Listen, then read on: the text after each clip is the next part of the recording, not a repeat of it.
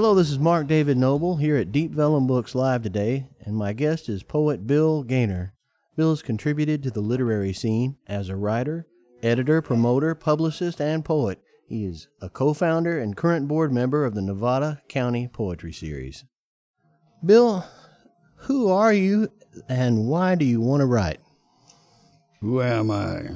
Who knows, No, I'm Bill Gaynor. I've been around the scene for a long time, since the 60s, having fun generally, and been reading and writing and doing stuff all over the place, all over the country I read. And, today we're in Texas, From here we go to Indiana, and from there, Los Angeles, so we get around. And, that's kind of who I am. I've been in this poetry scene forever. I got a little publishing company. We do great.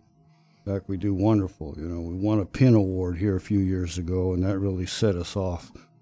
So with one of our writers, Neely Tchaikovsky. Right. And then the reason I write, that's always a interesting question. For me, it's because, who knows why you write. Actually, I was thinking about that the other day, and I think I write because I'd like to enable people, Yeah. And it's more than just what I'm doing. It's what you're doing, And hell, if a crazy old fart like me can do it, why can't you? And, my thing is just to open up the world to people and let them go with it, Let them have some fun. Let the others have some fun, Could you tell me more about the style of after-hours poetry? I've read something about that. After-hours poetry is a thing Todd and I and a guy, Will Staples, kind of kicked off years ago, around 2000 sometime. And what we were doing is we did a book together. In fact, R.L. Crow did the book. And it was just going to be a fun thing, We were just going to kick it around, three guys, a little anthology. And it went nuts.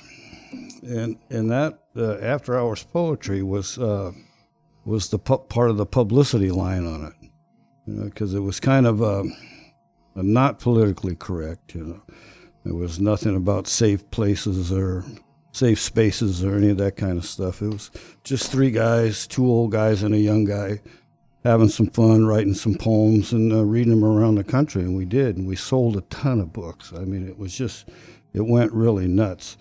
But generally, it has to do with the bar scene and chasing women and chasing girls and having a good time and being chased back sometimes, And sometimes it's just about having a pocket full of money and going crazy, So that's really what it's about. It's just after-hours poetry. It's, when it's all done and all the sweetness is gone in the world, you're left with the after hours and where's the night going to go from there? There you go. I've heard some people call it unfiltered confessional poetry. Yeah, it's kind of that way. You bet. Yeah, confessional poetry, that's an area that I work in primarily. I do write in form. It's kind of odd to say because nobody realizes it. I write in projective verse. Mm-hmm. And Olson there. And so, I tend to write short lines. And I tend to write short poems anymore, But I've been writing longer poems here lately. But the idea is, is where your breath is, how far you can take it out, and that's how far your line goes. It's kind of, I like to say, it's not our job to fill a page, it's our job to fill a heart as poets, Yeah. So we kind of work from that direction there.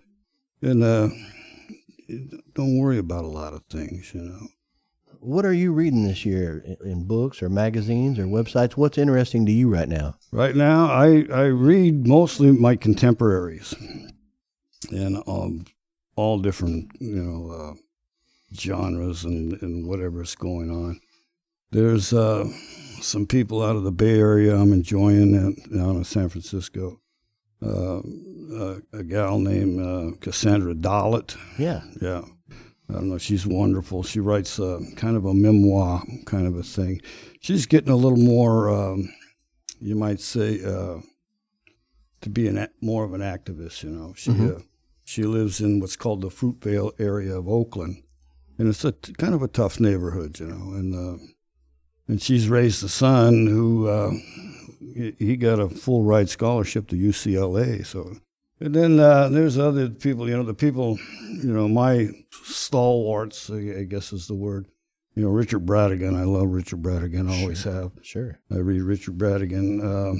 William Kennedy, the novelist. I love him out of upstate New York. There, the Albany books. And I got an old guy, Al Winans. I enjoy his stuff. He's a cantankerous guy. He's one of the few guys that can truly write a political poem and pull it off.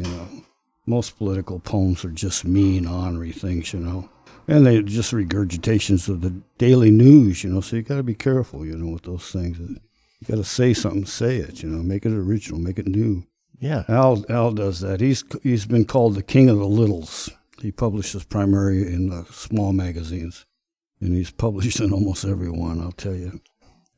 What does literary success mean to you? Well, it's it all depends how you look at it. Right. The Harry Potter gal's the first literary billionaire, so I guess she's successful. Right. And a guy like me, I get to travel all over the country, and the poems are doing that for me, So, I mean, I probably land in 10, 12, 15 different cities a year, and it's really cool. So, when you talk about writers, you always run into a lot of strong personalities, and that makes me wonder, how does ego affect writing?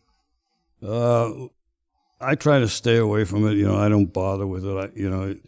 I like people who like my stuff. If they don't, that's okay too. Sure. And I'm not a politically correct guy. We write after hours stuff. We do that kind of thing. And so sometimes it can be a tough place to be when you're dealing with ego. And especially in today's world, everybody's afraid to reach out and touch somebody, be part of something. So they're often I find people easily offended, or they just fall in love with you and go nuts and you have a good time, So ego can be a nasty thing, It's so you try to keep it underhand, or you just don't care. You just don't worry about it. You just keep going, man. There you go. At least one or the other.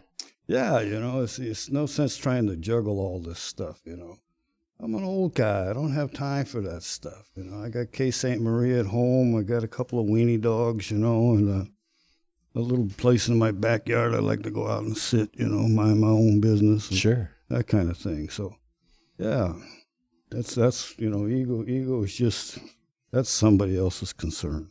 What is the most interesting thing that you've ever done for work? For work, I've been in an electrical racket forever. Mm-hmm. And it's kind of funny. When I was a kid, my old man had a construction company. He took all of us guys out, trying to make men out of it, show us how to work and stuff. And I'll never forget, I boogered something up. And he come over one day, and, I was young, 12, 13 years old. He put his arm around me and said, "Bill, don't you think there might be another profession you're better suited for?" So is that what led you to writing? That kind of turned me in a different direction, Who is your support system as a writer? Who would you say it keeps you up and going? I got some of these young guys, like who we're working with here today, Todd Cirillo, Matt Amont, a couple of other people, and hey, Paul here, and and then some of the older guys too, Neely Tchaikovsky, Al Winans, those fellows, So it's you kind of migrate to people of like thinking, they kind of migrate to you too, and you do a lot of things. I have another friend named D.R. Wagner, and he writes marvelous. I read his stuff a lot too. Right.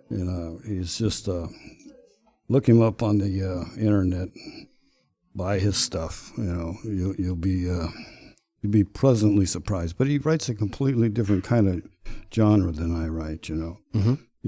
He can make you believe things, and it's wonderful. It's wonderful. And he's a wonderful guy. He's an older guy. He's one of the old D.A. Livy people. Out of that that group. Yeah. And that's the thing. And I work with quite a few. The old guys, Snyder and McClure and Hirschman and David Meltzer and all those guys. Not all those guys. There's some I haven't.